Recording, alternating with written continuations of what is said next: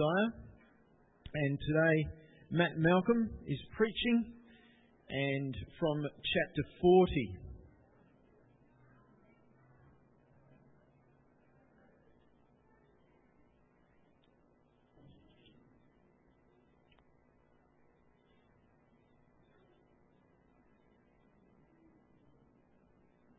We're in Isaiah 40, reading from verse 1 to verse 11.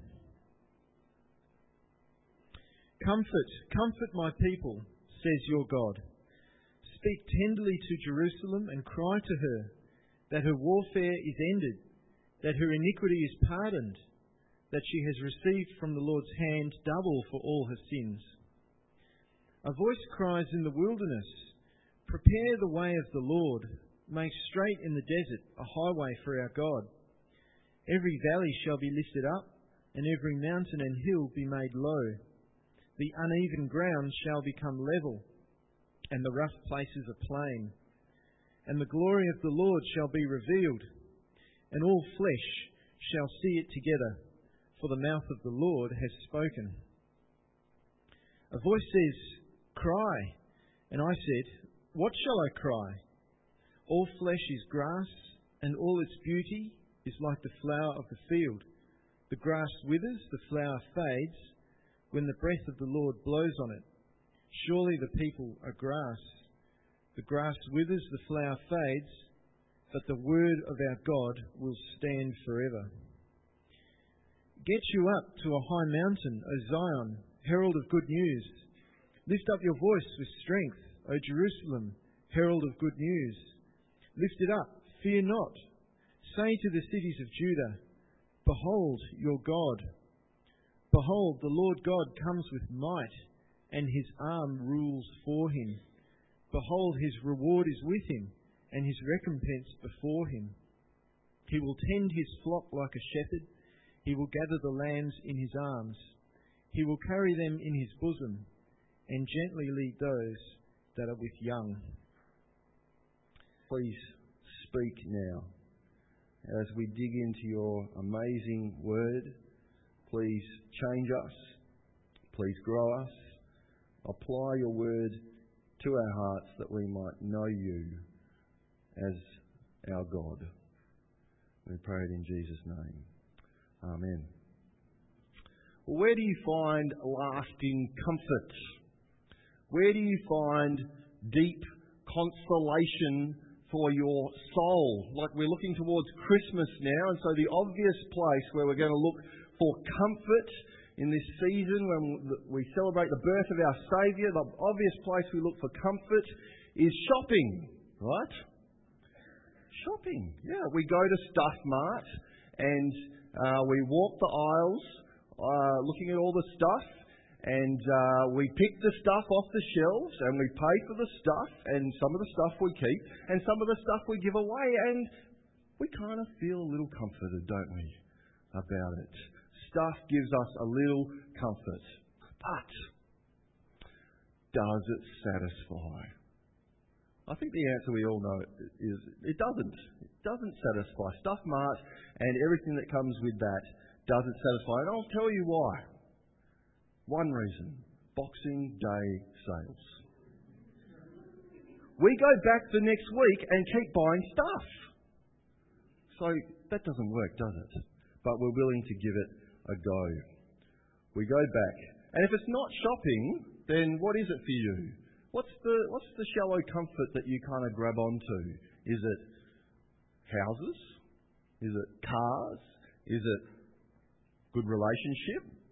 Is it happy families? Is it leisure activities?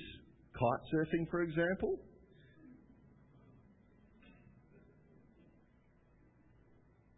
We're all looking for comfort, aren't we? We're kind of comfort radar is on, isn't it? And we're looking for consolation, deep consolation of our souls. But the problem is, those sort of places don't work. We kind of give it a crack, but they don't work. Stuff breaks, jobs are lost, relationships fail, leisure activities cease, the wind dies down, we can't go kite surfing anymore, and marriages break down. So where do we find deep comfort? Here's the big question this morning. Where can broken people find comfort? Where do people who realise things are stuffed go? Where do shattered people find genuine consolation for their souls? Where do people who realise they are stuffed go? There's the big question this morning that God answers in Isaiah 40. Where do people who realise they're broken go for comfort? This morning we see real comfort for a shattered people. Up until now, Isaiah's message has been a message of God's judgment. If you've been with us as we've been doing little highlights of Isaiah, or if you've been reading through it yourself, which is always a good thing to do when we're preaching through the Bible, you've seen that God has rightly judged his people for rebelling against them. And this has happened along the way. You remember in the Old Testament, God's people are the ones he has rescued from slavery in Egypt. Remember he parted the sea? If you haven't read the story, you might have seen the DVD, Prince of Egypt. And he parts the sea and he rescues his people. And they come into the land that he's promised them. And along the way, he gives them instructions. The law, Torah, which is just basically how to live as God's special people. Already saved, this is how you live. But they've rebelled, haven't they? People have not listened to God. They've tried to be God. Just like Adam and Eve right at the beginning, they didn't listen to God, neglected their special relationship with God, didn't love God with all their heart, with all their soul, with all their strength. Even the kings forgot God. And so God rightly judges them. And the big judgment in the Old Testament is taking them out of the promised land. Exile, it's called, just a funny word that means taking them out of the land that was given to them. Their special spiritual home. They're not there. And some of them return after 70 years in exile, but it's just a little scattering. And that's where God's people are at. They're shattered. They're broken. They are under the righteous judgment of God for their sin. But now, something comes. Comfort. Comfort for a shattered people. And that brings us to Isaiah 40, 1 to 11, which is a bit like an overture in a musical. I don't know, for some people who are less cultured than me, I'm looking around, I don't see many less cultured than me, but just humour me for a second, there might be one or two. See, I grew up in a family where my dad was an opera singer, and so I got dragged to musicals and operas all the time, and some of them I listened to and most of them I slept through, but the result was I know a little bit about musical compositions. An overture is the thing that begins the performance, and it gives you all the main melodies that are going to be fleshed out later. And this is an overture. When I was in high school, I was in the senior orchestra. Do I look like an orchestra type to you? I was percussion. One of the pieces we played was Overture for Carmen. Does anyone know Overture for Carmen? From Carmen? Dun, dun, dun, dun, dun, dun, dun, dun, dun. And it plays all the brilliant, memorable themes are all just jam-packed into this tiny little song at the start. And then they're fleshed out later. And that's exactly what happens here in Isaiah 40, 1 to 11. That's why we stopped there at 11. We could have kept going. There's a lot of great stuff in Isaiah 40. But this is a little unit. And it brings out all the key themes. But it doesn't explain them all. So you've got to take that on board. There's comfort from God. There's atonement for sin. There's the way of the Lord. There's the glory of the Lord. There's the power of God's word. There's the city of God. There's compassion of a Saviour. All those things are mentioned like a big overture, stating the melodies that are going to be expounded in the rest of Isaiah. So let's have a look at the grand overture. It's important to see it like that so you realise you're not going to get every explanation of these grand melodic themes in this little section. Let's have a look. What's the first thing that happens? There's 3 stirring commands begin, like 3 trumpet blasts to begin the overture. Comfort, speak, proclaim. like 3 trumpet blasts. Straight away, we get the feel. Comfort, speak, proclaim. You get the feel. It's urgent. Something important is happening. Yes, God's people are shattered. Yes, they're under God's judgment. They're broken, but now things have changed. The tone is urgent. Something huge is about to happen. And it's like it's speaking to us, isn't it? Comfort, comfort my people, says your God. Speak tenderly to Jerusalem and cry out, proclaim to her that her warfare has ended. So God speaks, and then there's an anonymous voice that speaks later. And did you see the big thing that's about to happen? What's the big thing? God's coming. The Lord is about to visit. It's like an announcement that Queen Victoria is just about to get off the plane at Perth International Airport, which is always a huge deal. Perth is just the centre of everywhere. It's a proclamation. God himself is going to enter. He's coming. He's coming to his world. And it's vital to get the preparations right. Cry out, says another voice. There's tension in the air. Cry out. It's like an urgent call to action. It's like when you're sitting in the pews and you're listening to a speaker and he calls people to stand up or to say something, and everyone kind of squirms in their seat and goes, "Oh, better not look at his eyes." And it's like that. Who's going to speak? Who is it? And then someone breaks out. What shall I cry? It's Isaiah, isn't it? The prophet. What shall I say? What's the message? It's not like he's volunteering. He's just acknowledging, I'm the prophet. What's the message now? And here's the message. Remember, it's been judgment up to now. That's the big message. Isaiah's been called by God to proclaim judgment. It's been a scorched earth policy till the cities lie ruined. Sin is judged. His people are shattered, but now, what's the message? Comfort, comfort my people. The message comes for a people whose whole world is shattered. And for a people like that, shallow comfort doesn't work, does it? You know, cheap, shallow comfort. It just doesn't work.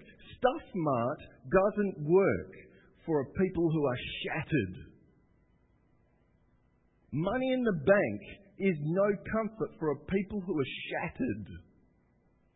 Owning your own home, having a good family, getting a good job, being seen to be a good, upright citizen doesn't cut it. It's shallow comfort for people who are shattered, broken by their sin. So now the word of God comes to Isaiah. And it's not cheap comfort. There's 3 big truths that God gives to show comfort to his people. 3 big truths for real comfort. And the first one is God forgives his people of all their sins. Have a look there at verses 1 and 2 of chapter 40. Verse 1. Comfort, comfort my people, says your God. Speak tenderly to her that her warfare is ended, that her iniquity is pardoned, that she has received from the Lord's hand double for all her sins.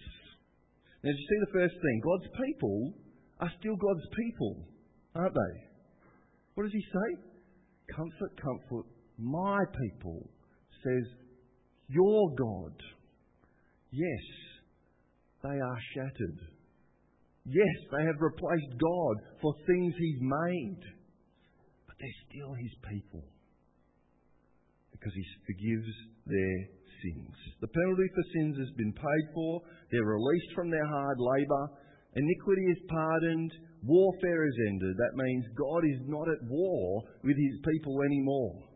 It's a royal pardon. The prison doors are flung wide open and they're free. Rebellious people have been totally forgiven. And you're thinking, how does that work? I mean, God just says it. We know the background. Does surely 50, 60, 70 years out of the promised land doesn't cover decades and decades of rebellion against God? Surely that wouldn't even atone for the people who are listening to Isaiah, let alone all the ancestors who have been rebelling. It's a pardon, but it's much bigger than God just saying your sins are forgiven, isn't it? Remember the overture.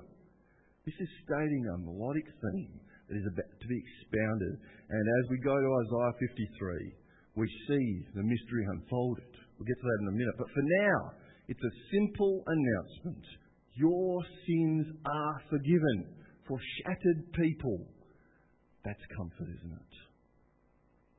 Your hard labour is over. I don't think there's any more comforting news than to hear from your God, you are forgiven.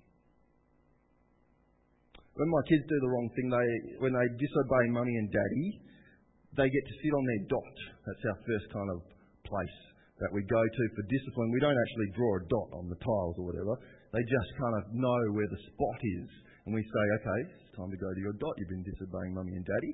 And usually they sit on their dot and they realise, this isn't that big a deal. I'm going to get off this thing soon. And they listen, we come and pray with them and we talk about what they've done and it's all good. But our youngest daughter, little Lucy, she's only got two settings. It's either fully on or fully off. And this one day, Lucy wasn't listening to me and her Lucy setting happened to be fully on. And so I put her on a dot, but her being fully on meant that she absolutely freaked out. She couldn't handle it. She realised she was in the wrong and Daddy was not happy. And she freaked. Daddy, freaked out. Just crying, kicking, tears, screaming. And then I came back. And we sat down and we talked about it. She had sinned, she disobeyed Daddy. She was punished, she put on a dot. And she was broken. She was broken by her sin. She wanted Daddy's forgiveness. And she got it. God forgives His people all their sin. And as we flick to Isaiah 53, we see how. We all, like sheep, have gone astray. Each have turned to his own way, but the Lord has laid on Him the iniquity of us all. He has borne our griefs and carried our sorrows. Yet we esteemed Him stricken, smitten by God and afflicted. He was wounded for our transgressions. He was crushed for our iniquities. Can you see what that means? It's talking about Jesus, right? We look at Isaiah 40 in the light of the cross. We see He has received from the Lord's hand double for all our sins. He got the just penalty instead of us. And so if you remember in Isaiah 5, when we were looking at that in Isaiah 6, God's anger was kindled at His people. And there was a picture of His hand raised up. And it was struck. It struck them. They were punished. And then it was raised up again. And where did the hand come down? The hand came down on Him who knew no sin. It was on Him. The hand of God was on Him. The punishment for me, for you, went on Him. Do you see what that means? This side of the cross, we see clearly what they saw in shadows. This idea of being pardoned for all your sins in Isaiah 40 lights up at the cross, doesn't it? And God forgives His people all their sins through the cross.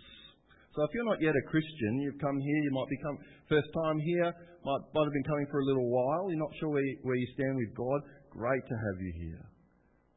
Do you see what that means for you?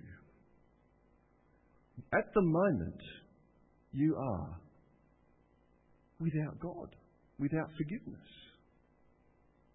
But you can have all your sins forgiven. You are living, like all of us, in rebellion against God. And you need forgiveness.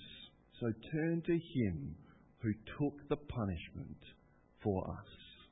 Come check out Jesus. We've got this thing, Essential Jesus, up on the bookshelf up here. Take one. Go talk to Dwayne, talk to me, talk to Dave Stevenson, and find out how good Jesus is. God forgives us all our sins. Let's get real for a second. Do you see that you're broken? Can you see that you're trying to get comfort in places that it just won't work? Money in the bank won't do it. Stuff Mart won't do it. Having your own home, being a good person, having a good family is not going to give you the comfort of your soul that you desire deeply. You're made for it. You need forgiveness. If you're a Christian, do you see what this means for you? Same thing. See, we just, for some dumb reason, we Christians forget the comfort we already have. And we go searching for comfort in all the wrong places. Christmas is coming. I'm off to Stuff Mart. And Boxing Day's coming. I'm going to save up so I can get them all stuff. It doesn't work. You can go buy stuff. It's not that big a deal. But is it giving you the comfort that you deeply desire? It won't. But if you're trying to get it, you're going to be disappointed. Your remote control car is going to break. So stop trying to find comfort in all the wrong places. Are you still finding comfort in the cross? Have you forgotten? Is it slipped your mind? I don't know about you, but sometimes I just forget. Oh, that's right. The deep comfort and consolation of my soul is only in the cross. I must come back to the cross. There's nothing more. God forgives all His people, all their sins. That's the first truth that gives us real comfort. Number two, God leads His people with power and compassion. You see, God doesn't just say He forgives people, but He also acts to show them it's true. He won't leave us where we are. Have a look there from verse 3 of chapter 40. A voice cries, "In the wilderness prepare the way of the Lord. Make straight in the desert a highway for our God. Every valley shall be lifted up, every mountain and hill be made low, and even the ground shall become level and the rough places a plain. And the glory of the Lord shall be revealed. All flesh shall see it, for the mouth of the Lord has spoken." Now skip to verse 10. "Behold, the Lord God comes with might, and with His arm rules for Him. Behold, His reward is with Him, and His recompense before Him. He will tend His flock like a shepherd. He will gather lambs in His arms. He will carry them in His bosom and gently lead those who are with young." You see, behold, our God comes. You see, the way He comes through the wilderness, through it, is not just the way of the Lord. It's the way of His people too. God comes and everyone will see it. God comes and God will take His people with Him. God leads His people. He will tend them. He will carry them. He will gather and shepherd them. And as the watching world looks on, they will see what kind of God this is. A God of compassion and love. Did you see? He leads with power, comes with might, and His arm rules for Him. That is, He's the King. He comes, He's the King, and everyone will see it. This is a powerful God who leads His people. And not just powerful, He's also compassionate. Did you feel that language in verse 11? Did you get the picture? He tends His flock. He gathers the lambs. He brings them into His bosom. He cares for them and leaves those with young. It's a picture of a loving shepherd, isn't it? Just cuddling. That's God. Gentle, tender, compassionate. That's the God that we trust. That's the God that gives deep comfort for your soul. He not just forgives your sins, but He also carries His people with Him. So after Lucy's put on her dot, and after she's sinned, she's been punished, she's shattered at her sin because Lucy's either on or off, and when she's off, she's off. What do we do next? After I've prayed with her, we've talked about, and I've forgiven her, what do we do next? We cuddle. And if you've ever had a Lucy cuddle, you know. She cuddles. When she cuddles, she really cuddles. And when she comes into my arms, she knows that she's not just forgiven, she's comforted by that, but she's also comforted in being in my big lanky arms. Daddy has her. And that's God. God leads His people with power and compassion. In Mark 1, John the Baptist comes. You know the story about Jesus. John the Baptist comes and he quotes this bit of the Bible. He says, "Make straight the way of the Lord." He's preparing for the King to come. And then there's three words in verse 9 of Mark chapter 1. John the Baptist coming, proclaiming on, preparing the way for the King. 3 words in verse 9. And Jesus came. Sets us up. Behold, our God. He comes. And what does Jesus do? He sees the crowds and He has compassion on them because they were harassed and helpless like sheep without a shepherd. You see, Jesus is our God who leads His people with power and compassion. Jesus is the good shepherd. He says it. I am the good shepherd. The good shepherd lays down his life for the sheep. I know my sheep and my sheep know me. So where do you find comfort? Is it in the God who made you and saved you, who came, died on the cross for your sins and was resurrected? Do you find comfort in the true and living God who saves, or in the stuff He makes? The Creator, Saviour, or the creation? There's only 2 places to find comfort. Number 3, God forgives His people all their sins. God leads His people with power and compassion. And lastly, God speaks to His people the living and eternal Word. Have a look there at verse 6. A voice says, "Cry! What shall I cry? All flesh is grass, and all its beauty like the flower of the field. The grass withers, the flower fades, when the breath of the Lord blows on it. Surely the people are grass. The grass withers, the flower fades, but the word of our God will stand forever." Pretty obvious contrast, right? We've got people who are like grass. When you come up to summer, look at your grass. It's going to die very soon. You've got to get the watering can out, because that stuff's going to die. Don't come into our house, it's already dead. But we've got that, and then we've got the Word of God, the eternal and living Word of God that stands forever. And the reason that the Word of God is eternal is that it has the same character of God Himself. It's as unchangeable and reliable as the God who speaks it. So do you see what comfort that brings? God not only forgives us our sins, not only leads us with compassion and power, but He also speaks His eternal, never-fading Word to us. See, if I forgave Lucy when she was on a dot, and we cuddled, but I didn't say anything to her after that, that'd be stupid, wouldn't it? It just wouldn't work. God forgives us, grabs us and cuddles us up, and speaks. And here's the amazing thing about the word He speaks. It makes people who are like grass live forever. Finish up here with Peter.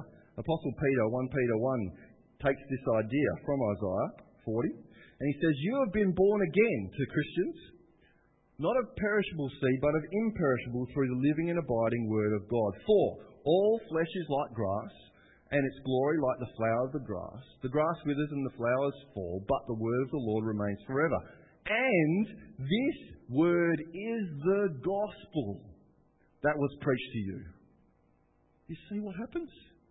The gospel is the powerful eternal word that makes people, all flesh, who die like grass, wither, makes them last forever. God's word has the same character of God himself. He speaks it unchangeable, reliable, and he speaks it to his people, a word of life. So the disciples say to Jesus, where else are we going to go when you have the words of eternal life? Where else are you going to go to find comfort for your soul? Stuff perishes. Remote control cars break. You perish unless you come to him through his imperishable word, him who died and was raised, who gives comfort for your soul. That's genuine comfort, isn't it? And that's such news that you've got to shout it from the rooftops. And that's where we finish. Isaiah 40 verse 9 says exactly that. Get up on a high mountain. Go, O Zion, O God's people, herald of good news. Lift up your voice with strength, O Jerusalem, herald of good news. Lift it up, fear not, say to the cities of Judah, behold, our God. Here he is. He forgives sins. Here he is. He leads us with power and compassion. And here he is. He speaks his eternal word. Let's pray. Father, we come before you as broken in our sin, in desperate need of mercy and comfort. And lo and behold, you are the God of all comfort and compassion. Praise you for that, Heavenly Father, that you forgive us all our sins through Jesus, that you lead us with power and compassion through Jesus, and that you speak to us the living and eternal word of Jesus. We pray it in his name. Amen.